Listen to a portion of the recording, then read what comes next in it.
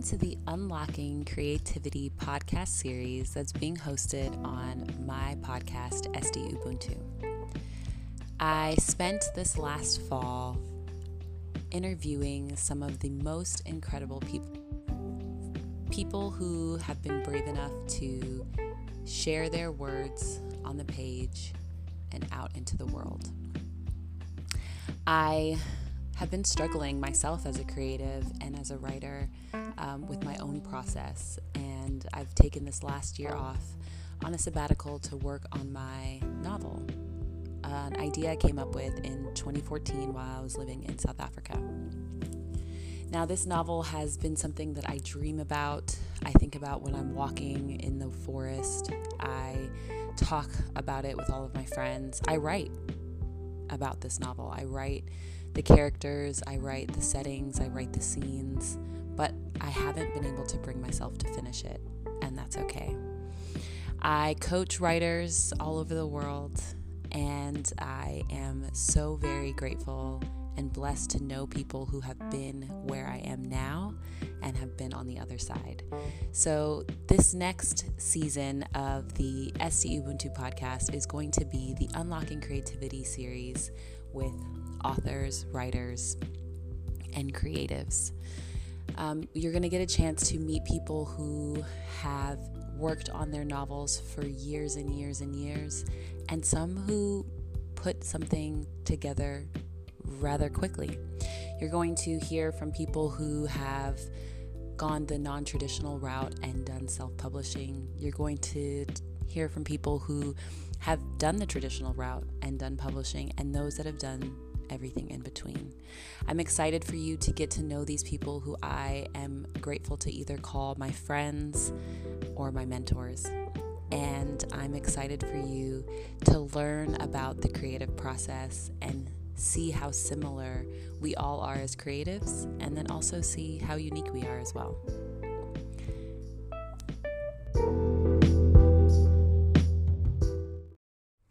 In today's episode of the Unlocking Creativity series podcast, I'm so excited to introduce you to my writing coach and mentor, Amie McNee.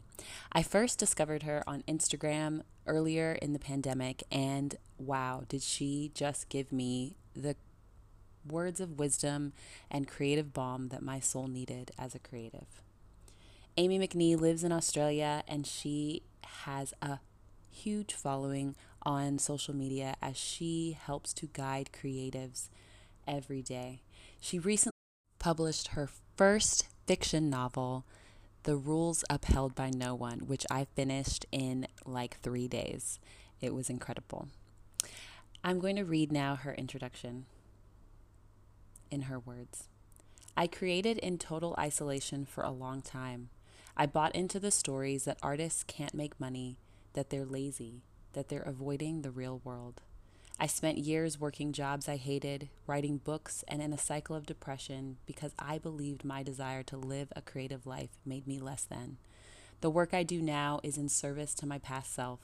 I speak, teach, and write love letters to creators, reminding us that the world needs what we have to make, reminding us of our worth and our importance in this world.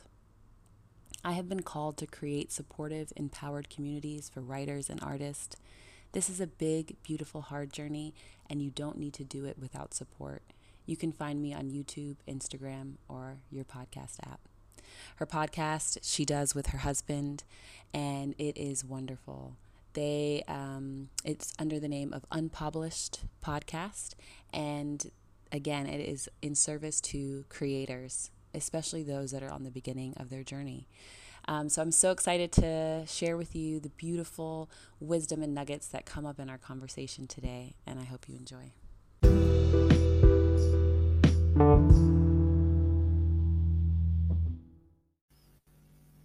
Okay, welcome, Amie. Thank you so much for being on the Unlocking Creativity series podcast. I'm so happy to be here with you this morning. Esther, I cannot tell you how honored I am to be here. I cannot wait to get into all these beautiful conversations. I'm so excited.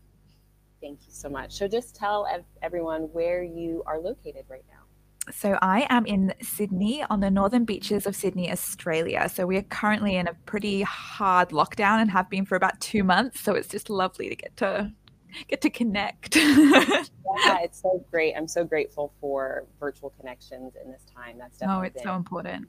a big thing for me. So I Mm. love to start these off by just asking, what are you most grateful for right now? And what is your biggest challenge? I love that. I've been really, really focusing on gratitude over this like challenging time of being kept indoors. And I call them like little miracles, just focusing on the small things, noticing those small things that hold me and take care of me. So the little miracles that I've already collected today, and I've had a bit of a day. I've had a really rough morning, but I still found those little miracles. And James, my husband, bought me a donut. So I'm really grateful for that.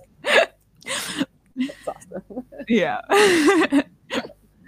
Husbands are great that way. So I'm Oh my grateful that he God. was able to give you that. And what do you feel like is Husbands your and biggest? donuts. Yes, donuts for sure. What do you feel like is your biggest challenge at the moment? My biggest challenge. I would say at the moment, my energy has been my biggest challenge.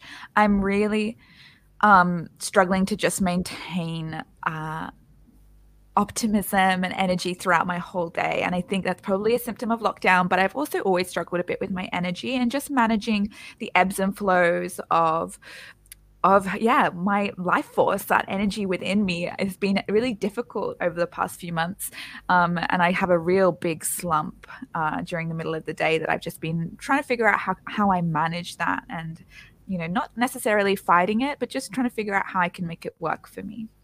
Yeah. Do you normally push through the slump or do you sometimes just let it kind of take over and That's kind been of the eat big, into it? big challenge, I guess. Like fighting it hasn't worked, which is I think is really interesting. Like I've tried to push through it, it just doesn't work. Like at the moment, I just have these big energy slumps, and so I'm really trying to work on having some structure around them so that I have lots of permission to just bail out and do what I need to do, but then having some almost like rescue missions at the end so that I am retrieved from the dark places and I can get out. Like I've been trying to put in some structures that are like little ladders to get me out of the cave. I'm not there yet, but these things take time, I think, to understand how we can really truly best work with ourselves. Yeah, I love that. I love how you're always, giving yourself and other creatives permission to just kind of check in and check in with what season you're in. And I think it's really inspiring and I think really validating for a lot of creatives. So I'm super grateful for you to be here to talk a little bit more about that. Yeah, it's a big thing for me. Permission has been a huge theme in my life. Mhm. Mm. If you could describe to us a little bit about your relationship with writing, I would love to hear, where it started and when you Yeah, started calling yourself a writer or a creative. beautiful. I think innately I've always been a storyteller. I think I was a storyteller before I was a writer. Although I have been writing since I was little, I always enjoyed, telling strange stories, and I was always making books when I was a little kid. But I was also, I was really into acting for a long time. I acted for about 6 years, and I've always just wanted to tell stories in some form or another. But when I really embraced the title of writer and author was probably when I left university and I kind of was shoved into the workforce, and I just had this extremely it was a real awakening moment of this is not what I want to do. I want to keep creating. I want to keep telling stories. And I began writing my first book. And it just sucked me in immediately. And from that moment on, I was like, well, this is what I'm here to do. I'm here to write. Mm, I love that. And Mm. what was your first story about? So my first story, I call her my teacher. Um, and the main character's name was Esther, so I often just refer to her as Esther. I love that. um, the best name in the world, of course. And Mm, it was a fantasy novel that I'd always kind of dreamt about for my whole life. And I was like, let's just make this a reality. And it was about an island off of the UK that was just happened to be magical. And Esther was transported there. And yeah, it was a huge transformative moment when I devoted myself to that book. It took me a long time to write. I learned so much about who I was, about the narratives that were holding me back, and I learned a lot about writing as well. So I wrote that book I don't know how long ago now, probably 8 years ago. Mm, that's beautiful. So you've been on this Mm, journey for a while. I I love that. have. Time Yeah. has just swum past, but I have, yeah. And you've written several things since then. Would you like to Yeah, share a little bit about some of the work that you put out into the world? I would love to. So I've always seen myself as a fiction writer first. That was always what I was drawn to. But over the last few years, as I explored like this creative life that we get to live or that we choose to live, I've started writing a lot more nonfiction. So I have three beautiful nonfiction books for creatives. One looks at procrastination, one looks at perfectionism, one looks at not imposter syndrome, burnout. The next one will be imposter syndrome. So they're my nonfiction babies. And that's just was in a beautiful, like it was super healing for me to write those books, and very validating for me as well. It was just kind of really sinking into this role of creator and what it meant to be a creative. And I love getting to talk to other creatives about this wild journey that we're on. And those books really felt like that's what they were there for. But I also write historical fiction, and my first historical fiction novel is coming out in September, on September Ah, 1st, so which is exciting. exciting, called The Rules Upheld by No One. I did medieval history at university, so I used all of those stories and the magic that I was blessed enough to receive through university education, and I just transformed it into books. And I've written two more historical fiction books after her too, so we'll be seeing a lot more of that era and that time. That's so beautiful. Congratulations. I can't Thank wait to you. read it. And Thank you. I would love to hear about your relationship with your inner critic during this Yeah. transition of, showing up for yourself as a fiction writer. And, just, I think you've talked about it a little bit on your own podcast, but just kind of, showing up for different audiences and just, what are the stories that are going on? And then how do you navigate that? Yeah, this is a big question for me at the moment because as I really try to embrace and take up space in the fiction world, I've got a very different narrative and inner critic that surrounds my fiction work compared to my nonfiction work. My nonfiction work connected very quickly, and I was able to get a lot of external validation through my nonfiction work, which was such a blessing. And I felt so within the community, and I got to talk to so many creatives about my work, and it connected straight away. And when we have connection like that from our own art, it's the inner critic is just less violent. They just settle down. Other people are validating me. I was able to connect with it very quickly, which was such a blessing, and it was an incredible experience. But with my fiction, my inner critic is really, I'm much more vulnerable in this space. And so my inner critic is going to be louder. The more vulnerable we are, the scared, the more fear we have. And so the louder that inner critic is going to be, because that voice, I believe, is really just there trying to protect us. So as I release this historical fiction and as I continue to write my historical fiction novels, that inner critic is much louder. It and a lot of fear stories come up around, oh, nobody's going to relate to this. People want to hear from you about creativity. They don't want to hear from you about fiction.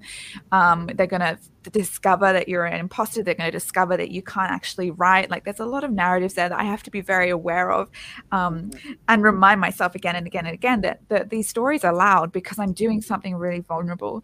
And it's a good sign if I can keep uh, distance between me and those stories and those narratives.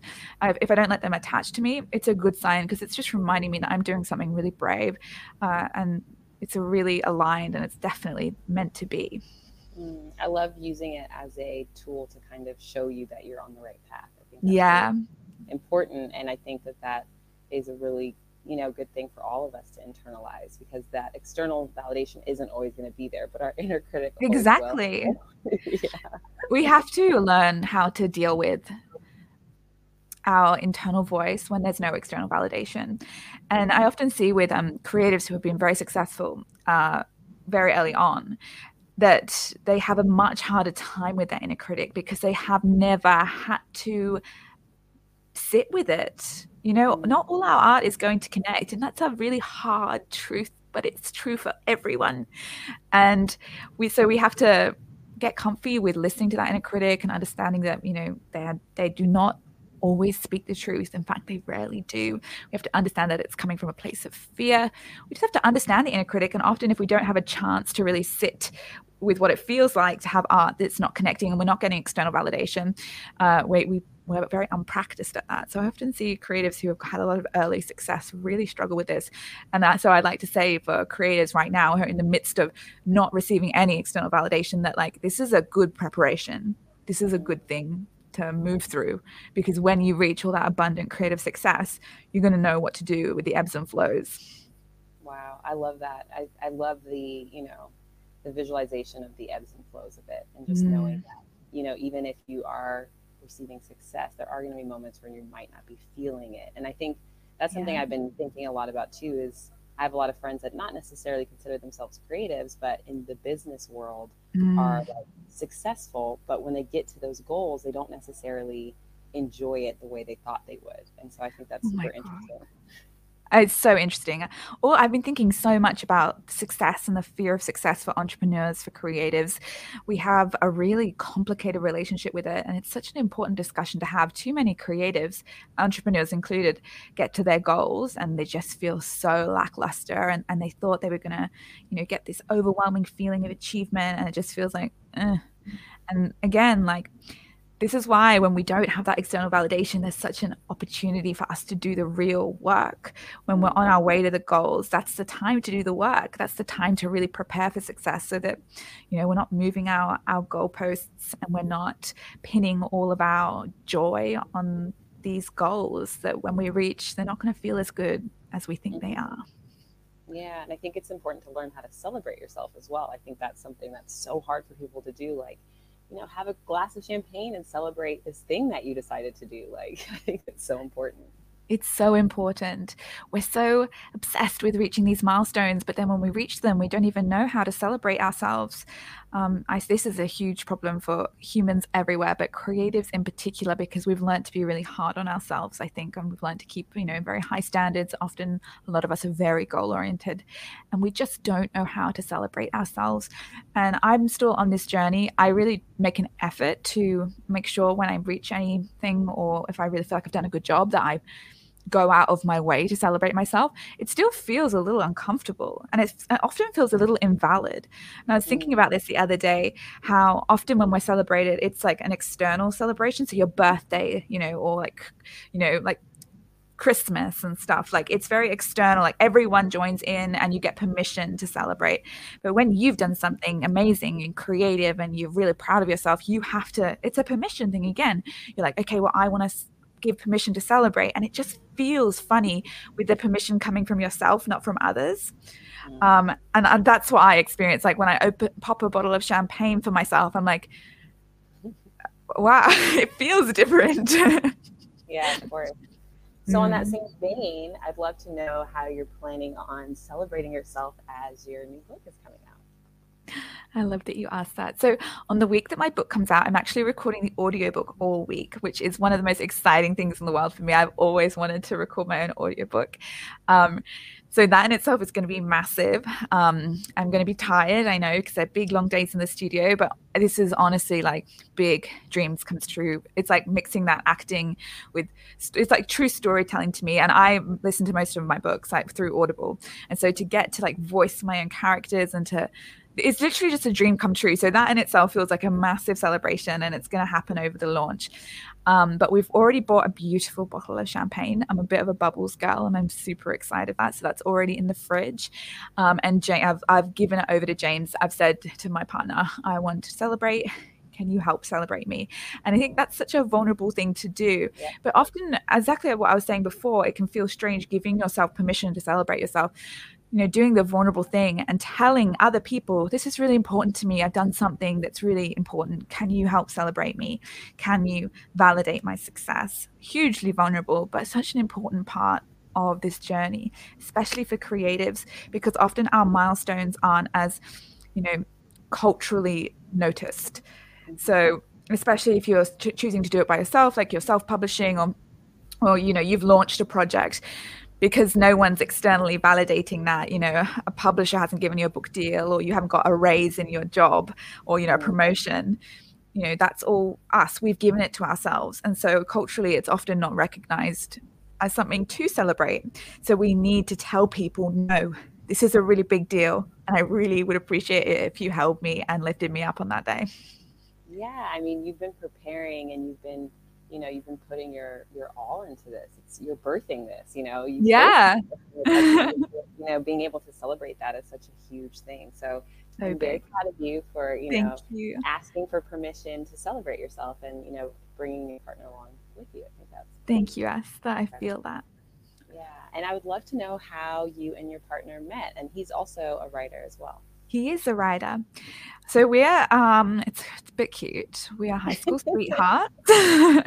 We met at school in the last 2 years of school. I grew up in the UK and I moved to Australia when I was 16, and we met at school and we started dating in school. So we were just wee ones. We've been together like 12 years now.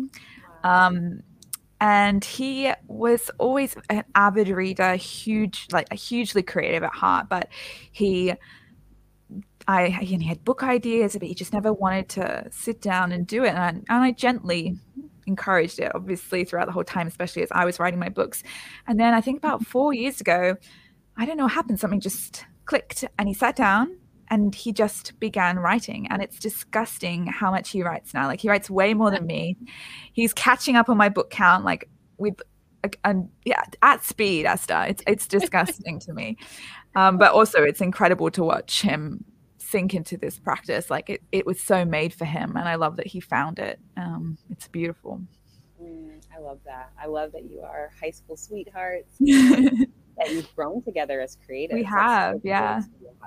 How would you say it's been kind of learning how to nourish each other's creative needs, I guess, as kind of, it seems like you're accountability partners for each other. Yeah, it's been such a fascinating journey because we're very different in terms of what we need creatively. James needs a lot of space, won't want to talk a lot about his projects. I think, especially when they're younger, he finds it very vulnerable, I think, to talk about his books, whereas I want constant discussion, constant bouncing ideas off. I really like the biggest blessing of having him being a writer now and understanding what it is to write books is to be able to have that ideas bouncing off. Because I think for so many of us, whatever craft it is, like, the aloneness of it and not having anyone who really understands the craft and being like, what if I did this? What if I did this? Can feel quite isolating. So to have someone who is literally with me all the time, who I can just be like, what about this? It's just the biggest blessing. But he doesn't need that from me. And at the beginning, I was like, I'm a creative coach and a book doula. I was like, get me involved in your work. And he was like, no. And I really had to let that space develop, and I had to let him do what he wanted to do.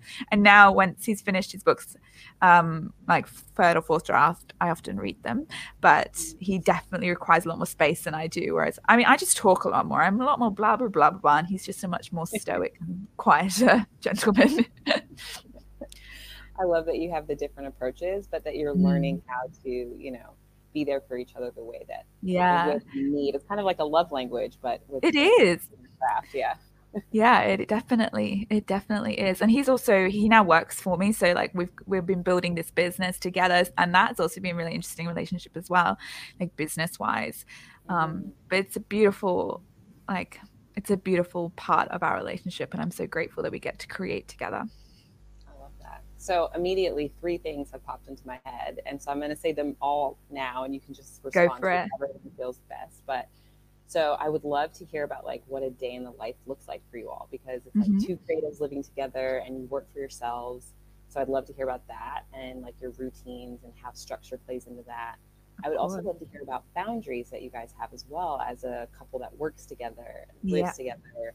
And then the last one, not the last one because I'm going to ask some more things too, but the last one is with, I'd love to hear your publishing story as well, and like the process around, self-publishing versus publishing in a different way, and just kind of like those stories in that process. So of course, they're all excellent questions.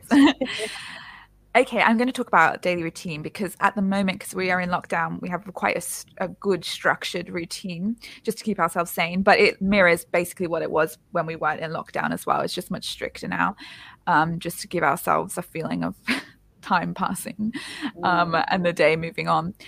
So we have a very structured morning with a lot of our habits in the morning, and then we have a much less structured afternoon and evening. So we like the idea of like winning the day if you win the morning. So if we can get that morning done, whatever happens in the afternoon happens, and we can hope for some more work, perhaps we can hope for some more creativity, but if we get the morning done, we've really won. And so we wake up. I'm notoriously bad at waking up. I really, really struggle, and but I'm really trying. So we will wake up anytime between 7:15, which is what we're meant to wake up at, or to like 8 o'clock. I've been doing pretty good, but I am known to tell James to shut up and go back to bed. So 7:15 we get up, and we've been actually, since lockdown started, we do breath work straight away. I have like a plethora of chronic health issues. And this is literally the first thing I've ever done where I've found genuine relief from pain. So we've been doing the Wim Hof method of like breathing. It takes like 20 minutes and it feels incredible. And I'm just so grateful for this new practice. And if lockdown and all this mess has given me anything, it's given me this breath practice. So we start off the day doing that, and it's amazing. That's beautiful. It is. It's so delicious. And then James goes and gets me coffee because he's a very, very good boy. And I journal. So journaling, if you followed my journey at all, journaling is really the crux of all my magic. And journal every day. And it just centers me and reminds me of what I want to do. It reminds me of all my softness and gentleness. It's kind of like a coaching session in the morning with myself. And I just do one big page at the very least. And it is so easy for me to do now. I love it. I look forward to it.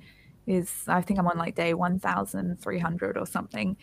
And it's the easiest practice and the most nourishing practice ever. And it changed my life completely when I started.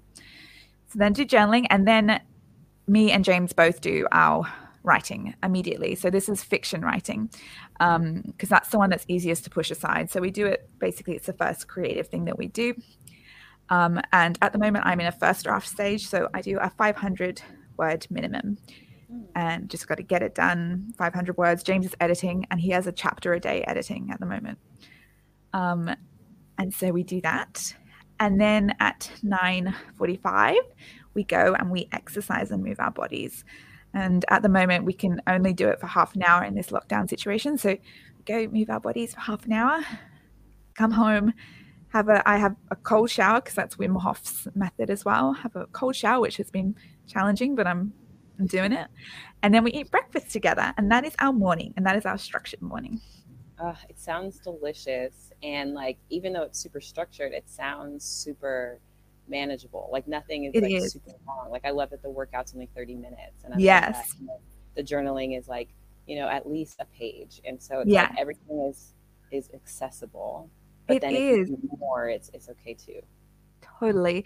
We have a really big belief in the bare minimum. So bare minimum 500 words, bare minimum 30-minute workout, bare minimum 3 rounds of breathing, bare minimum 1 page of journaling.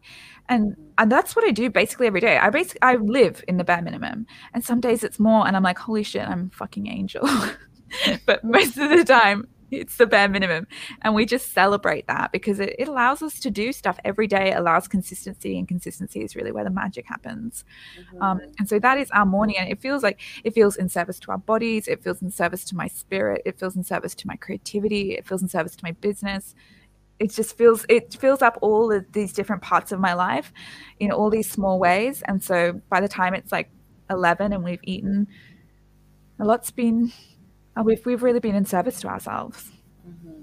I love your journaling practice as well. Like I've been doing morning pages since 2015, and it's been life changing for me as well. And Yeah. when I found your account, like I loved the being, doing your time lapses. Like I think that that's such a great way to see and like, like honor your journey as well. So I've started doing that, and a lot of my friends have also started doing it I'm as so well. So glad. it's just a good thing to watch yourself process I as well. agree. Yeah. Even if I didn't share my time lapses of me journaling, I would do it.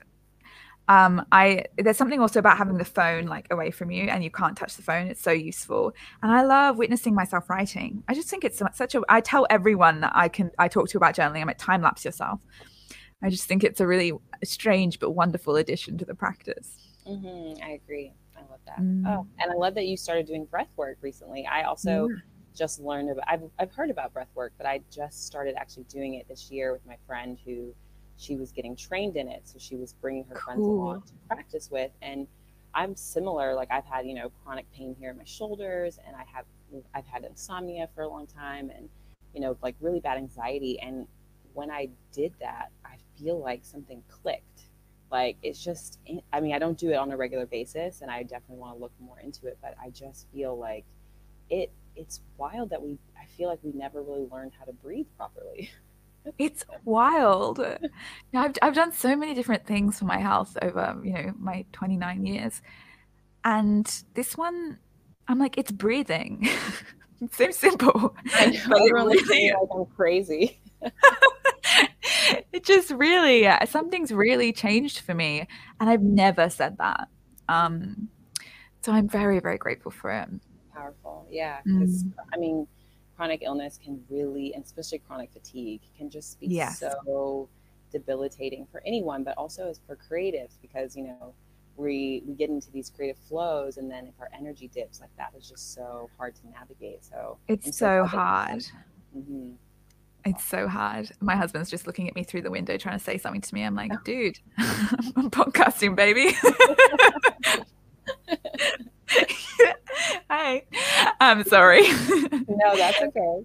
That's a great segue into the next thing, which is boundaries, especially working with your partner, and like you guys do podcasts together and your routines. And so, I just love to hear about, how that works and how you guys have set that up. Yeah, definitely. And it's a good way to talk about our afternoons too. So our afternoons are for business stuff.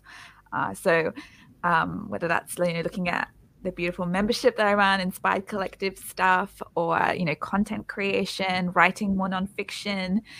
And then James does all of the website, podcast, finances. I'm not very detail oriented at all. And so, I mean, he isn't really either, but he gets those jobs, which has been a huge amount of just like weight off my chest. And it's been such a blessing. But it has required a really different aspect of our relationships, and boundaries have been needed. As I said before, like we live in a not two-bed apartment, we live in a 2-room apartment. So we're working in the same space. And I just like chat. And he just cannot handle it. And so I bought him sound, what do you call it? Like sound counseling headphones. And so I will always accidentally talk to him, but he can no longer hear it. So I realize that he's not responding, and I'm like, oh yeah, that's right. He can't hear me, and also he probably doesn't need to hear the inane thing I just said, so I'm just gonna keep to myself. Or if I really need to talk to him, I'll put my hand up, touch him, and be like, do you have time to speak? And it's such a silly little thing, but because we're working in such close proximities, because we work together, those small boundaries have been really helpful for us. And I guess it's just a communication thing. And because we work so differently, that's just been an important thing to do. He also is really focused. He's autistic, so he can hyper focus. And I'm all over the place all the time. And just balancing that extreme difference has been quite challenging, but we're getting there. The sound canceling headphones have been a real fucking godsend. I love that. I love just like the symbol of it as well. It's just kind of like, okay, it gives you that moment to pause, to ask yourself, it does. If you really need to action that, because that's just kind of your, it really does. I'll say it, and then there's silence, and there'll be like a second where I'm like, oh, why isn't he responding? And then I'll be like, oh yes, and I'll be like, okay, Amy, what did you just say? It's a real reflective moment for me to come back home and be like, okay, what do we need to do right now? I love that. Okay, awesome. So I'm really glad that you both have those communication, things that you're building on. And I think it's just so important for everyone, even if you're not working together during these lockdown times. Oh, I think yeah. we're all learning how to communicate differently now. And it's so important. So It's so thank you important. for sharing that. My pleasure. And then the next one is, I would love to hear about your publishing journey and like, Mm. you know, the reasons why you've chosen to self-publish and where you're at now with your publishing journey, and just kind of like the ups and downs and ebbs and flows of that. Of course. This is a huge, huge journey for me.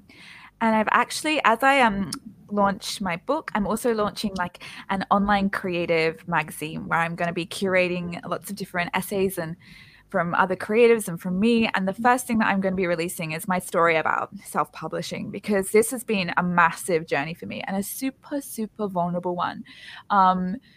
Because the book that I'm about to release, The Rules Upheld by No One, was shopped around publishers when I initially finished it. I finished this book 4 years ago.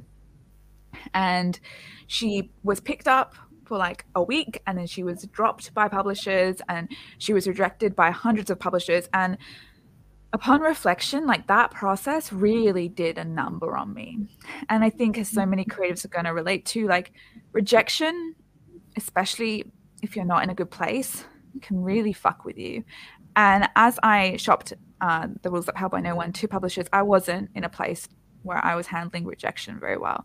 And I've shopped around other books as well. And it's a really brutal process trying to be traditionally published. But particularly for this book, because I was picked up and then dropped, it was a real roller coaster of emotions for me. And so I stopped submitting it. I pulled back around 3 or 4 years ago. And I think I just I was wounded, and I really shied away from that wound for a really long time. I didn't want to look at it. I didn't want to deal with it. I felt so unseen, Esther. Like, I felt so small. And as a creator, the feeling of being insignificant or unseen is just so wounding. And I felt foolish, and I felt embarrassed, and I felt like people had found me out, that I wasn't good enough. And I really nursed that wound for a long time. And people were like, why don't you just self-publish it? Why don't you just self-publish it? But I had such a strong narrative that self-publishing meant that I was second best, or that I was giving up. It's such a strong narrative that self-publishing meant that I was a failure. And this is recent work that I've done on myself, because I really didn't want to look at the wound for a really long time. And I was just super emotional about it. If anyone brought up The Rules Upheld by No One, I would like if James tried to bring it up, I'd start crying. It was such a frustration and a sadness. And every time anyone brought up the book, I immediately was rushed with the feelings of being unseen and being insignificant. And so it really took me coming home to the fact that this is such a big story.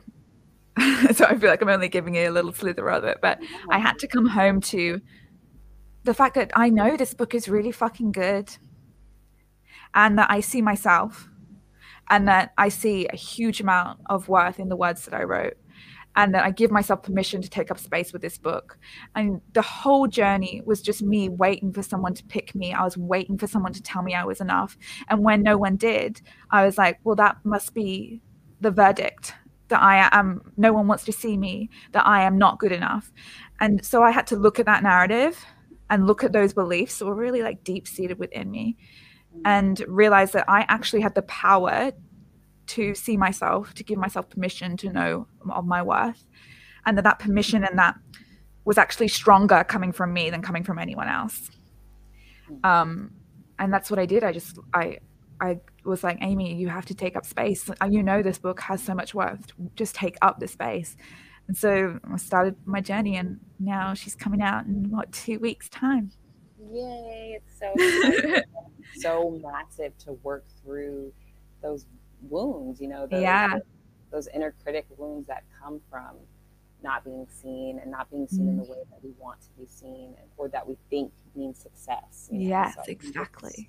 And I think you're continuing to give permission to so many other people as well to take up space. And that's, I think, so powerful, because so many creatives aren't going to hear that. And they continue to think that they need to have gatekeepers tell them yes or no. And I think that that's so powerful, the work that you're doing. And I love being a part of the Inspired Collective. If you're a creative out there and you're looking for a group to help encourage your journey, this is definitely the one for sure. Thank you. Yeah, I think creators have, I think literally most creators think that permission given by outsiders is preferable and also more powerful than permission we give ourselves. But it is unbelievable how powerful giving yourself permission to take up space is. And it's also rarer, I think, than getting permission from an external force. Like, we're like, oh, only the very few make it, only the very few get gatekeepers' approval. Only the very few have the audacity and the bravery and the vulnerability to stand up and truly take up space because they gave themselves permission. Like, you are a rarity if you choose to do that. And I'm so proud of anyone who dares to give themselves permission to like share their art and take up space. Like, it is like profoundly powerful. Yes. Mm-hmm. Yes. I'm going to be popping bubblies for you as well. Oh, Esther, thank you. So I'd love to hear about who some of your sources of inspiration have been on your creative journey, either, as a writer or just a creative in general, or any of the, kind of motivational forces in your life. 100%. So, good question. So, I mean, as you said, The Morning Pages, Julia Cameron's book, The Artist's Way, that was my turning point. So I had lost my job as a waitress. I got fired and I had to move in with my in-laws. I was in, nearly $10,000 worth of credit card debt. I was really hitting my low point, and my book had just been picked up and then dropped. And so I was unemployed, living with my in-laws, and I had been given The Artist's Way by a really beautiful friend of mine years before. I was just sitting on my shelf. It's amazing how many people have this exact story. The Artist's Way lives on people's shelves for ages until the exact right moment, I swear. And I picked it up and I started reading it because the only thing I did each day was I got up and I had to leave the house because I just needed to get out. And I went to a cafe and I put a coffee on the credit card and I read The Artist's Way. And I felt like a literal weight lifting from my shoulders. That woman had every word that I needed to hear, and I'd never heard words like it before. And she's truly like my godmother in terms of my creative life. She said everything I needed to hear. I had so much guilt about how much I wanted to be a creative. I was a waitress, I was nannying, I was doing all these like, in inverted commas, like not adult jobs because I was trying to chase a creative dream. And I'd had so many stories fed to me that I was so, what am I going to do? You're going to waitress your whole life. You're being childish, you're being naive, you're being foolish. And that was the main narrative I was getting from the world. And I just felt so ashamed that I'd committed so hard to creativity. And then I opened Julia Cameron's book and she was just like, I could just feel her presence. And she was like, I'm so proud of you. And I was just like, I would just sit at this cafe and cry. And I'd never felt support for doing what I was doing. And I felt support from Julia Cameron. And I endeavor to be that voice now because that's the voice that I needed. But she encourages you to do the morning pages. So I was like, okay, well, I've got literally nothing else to do. I'm going to do the morning pages each day. And it was literally from that point on where a revolution began in my soul. And so I'm, just eternally grateful for that woman and her wise words.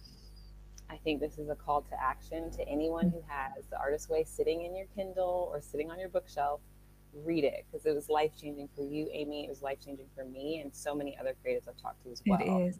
Exactly, have the same story. Like, we're going through the darkest night of the soul, or you're going through this just like really rock bottom, and you find her words, and it's just, I love your analogy of her being the godmother to your She is life. Like, she's all of our fairy godmothers. She is. And she looks like it too. She's such an ethereal looking woman. I love that she spoke into your life too, Esther. Like, she really is. There's something about her. It's just fucking profound. Yeah, we started a writing group in our little small town that we were living in Thailand after I'd heard her, because I was listening to her audiobook, and I listened to it on my walk to work every day, and I was just like, oh wow, like this is like you can actually cultivate a creative life for yourself, and you can call yourself a creative, and you can take yourself on artist dates and all of these different things. And it just, yeah, it shifted everything. It shifted everything for me too. And she took me seriously when no one else had taken me seriously. And I don't know how someone does that through books, but I endeavor to do that through books too now, like, because the feeling of this woman just with her words looking at me and saying, no, I really want you to keep doing what you're doing. When every other voice in the world was like, you need to fucking go get a real job and stop kidding around. And to have this incredibly motherly, like, divine voice just being like, no, I want you to keep going. And I did keep going, and now this is literally what I do full time, and I paid off my credit card debt, and I feel so in love with my life, and I'm just so fucking grateful. Yes. And I would also love to say that I think you also, so I think, you said you would love to like be like her when it comes to the way she makes the readers feel. I think you do that with the work that you put out. And I also think that you help to rewrite the narrative that artists have to struggle. And I think that's so powerful. I love hearing when you talk about, like that story doesn't have to exist, even though that's the one we're being sold. And so I'd love to hear your thoughts a little bit about that. Yes. Oh my goodness, we're just fed that story, all the time through so many different strange routes in the world. Like the idea that the artist must struggle, the idea that the artist must starve, it's everywhere. If you really look for it, it's everywhere. And it's just a story, and just recognizing that it's just a story that people have bought into so much that it becomes reality, but it is literally just a story. Particularly when you look at how much the world is changing now, like the room that is being made for self-coronated artists is just growing at a crazy rate. Like we do not need to adhere to these industrialists, like icky stories of how most artists don't make it, and how most artists don't make any money, and you'll be a barista for the rest of your life, and only the few get picked, and even when they do get picked, it's really fucking hard and you have to work so hard. It's all about the hustle. Like, oh my god, our field of creativity has just been infiltrated by these stories which are so dangerous to our souls, our precious inner artist souls. And we have to question them all. And we have to recognize that, again, they're just stories, and we can tell our own stories exactly how we want to. And recognizing that there's money for artists, that there's ease for artists, that there's rests for artists. We don't need to hustle our way to success.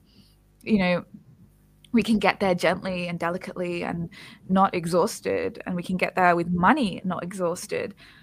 All of these stories have never been told before because we've been addicted to the idea that the struggle is what makes the artist, and it's just a load of crap. Yeah, romanticizing that, starving artist in Paris, or, whatever the story might be, but just I think that it's so important to rewrite. And so thank you for doing that work. I think it's Thank you. I'm so glad that you say that. It makes me feel really seen and like I'm doing what I want to do. Doing the good work, boo. Thanks. So I'd love to also just kind of talk to you a little bit about what your goals are for this next phase as you're moving out of releasing this one baby. And I know you're working on a couple of other fiction books, but what are your small goals for the next future? I love that. So this next month is going to be big for me, just in terms of really stepping into this new space, which I've created for myself, of being a fiction author. And I'm going very gently. Like, another thing that Julia Cameron really gave me is she has a very motherly voice. And in my journaling practice, I really learned to mother myself and to go gently on myself and to take profound care of myself.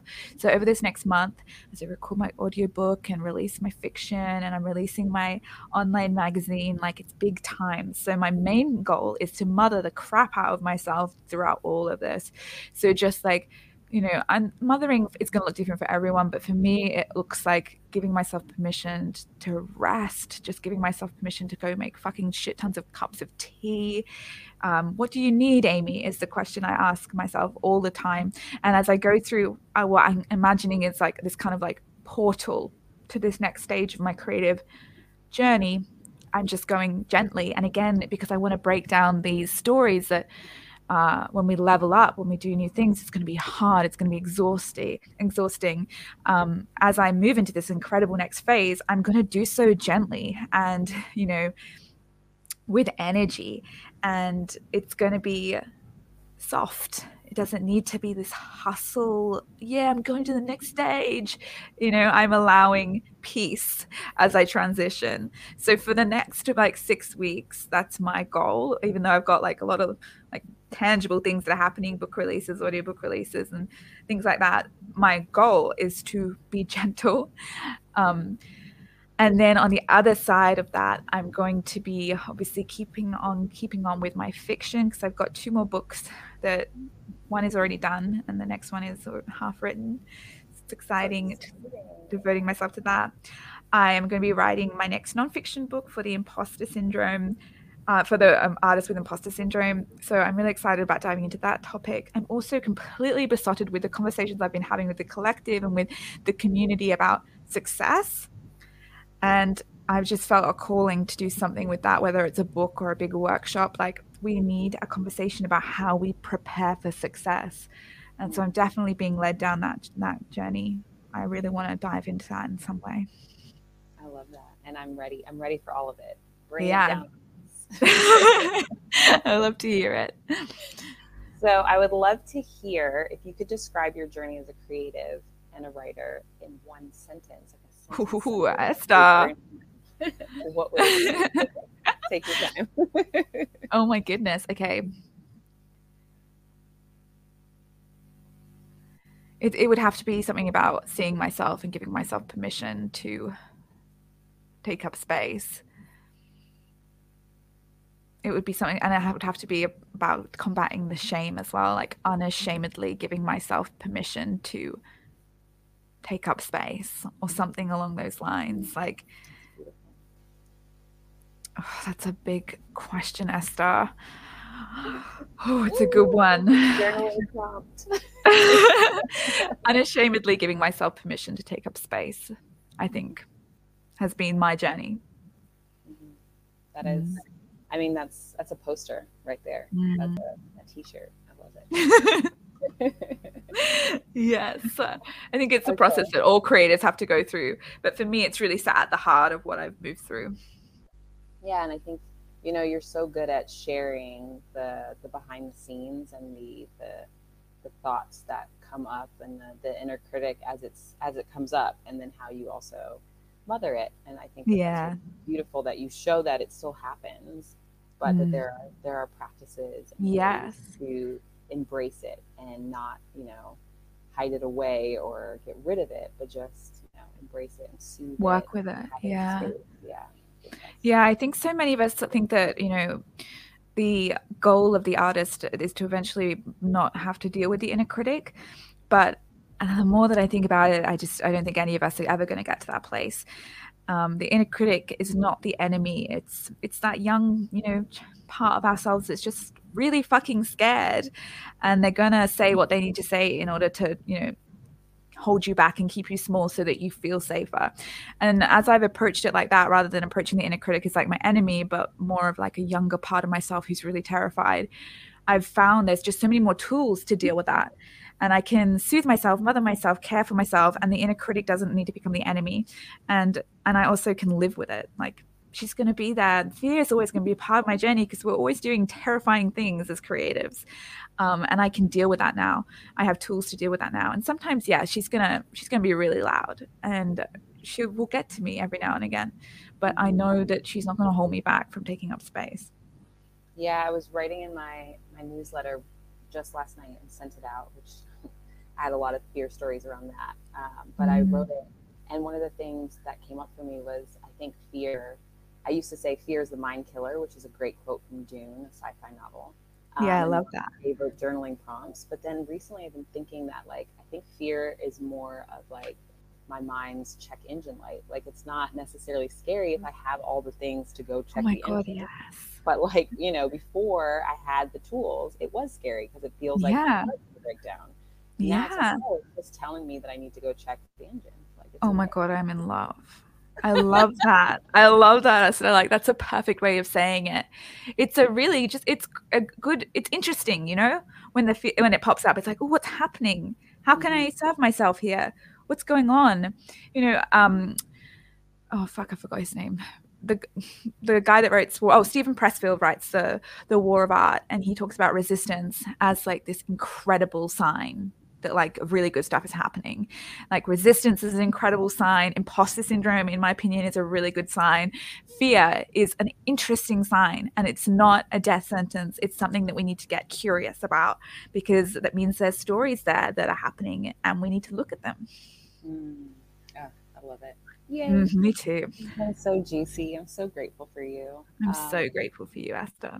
I would love for people to know about the incredible things that you offer. I, of course, talk about it all the time, but I'd love to share a little bit of the services and offerings that you provide. Well, if you just want to come along on the journey, the best place to find me is either my podcast, which I run with my husband, James, which is called The Unpublished Podcast. It's on iTunes and Spotify, and online on Instagram. You can find me at Inspired to Write. But in terms of ways to work with me, I have my books, which is just on my website, which is just amiemcnee.com. And I've got my courses as well. So if you're really wanting to really dive into either journaling or to your creative practice, I've got my journaling course, and I've got the We Need Your Art course. And they're the big deep dive, self-paced, so you can do them in your own timing, but the big juicy ones, lots of journaling prompts, lots of just ways to get back in touch with what it is you were dreaming of doing. And they're my two main ways. And then of course I've got my Inspired Collective, but it's closed at the moment, but it'll be open at the end of the year. Okay, awesome. Thank you so much, Amie. And last thing is, if you could share with any people who are just starting to embrace their, their calling as a creative, as a writer, what advice would you give them? Well, I would first say that I'm like so deeply proud of you, and that so many people choose not to do that because it's scary, but you've chosen to, and I'm in awe of you. People who choose to chase their creativity deserve like profound amounts of respect and awe, because it is so much harder than I think people think. So first of all, I would say I'm incredibly proud of you. And then, that's a good question, Esther. I think I would land on take profound care of yourself as you do this vulnerable work, and learn how to mother yourself, learn how to soothe yourself, because as you do this brave and vulnerable thing, you're going to need exactly what we've been talking about, Esty, like you're going to need tools on how to take really profound care of yourself, because the work that we do is the most vulnerable work that anybody does in this world. And so in those states of pure vulnerability, we need ways to mother and care and make sure that we feel safe in some way or another. And so if you've got those tools, the journey is just going to be so much smoother and so much gentler. Beautiful, beautiful, beautiful. From the creativity and writing coach and book doula herself. Thank you so much, Amie. I'm so grateful and honored to have you here. Esty, is honestly such a privilege. I'm so grateful for you. Thank you so much.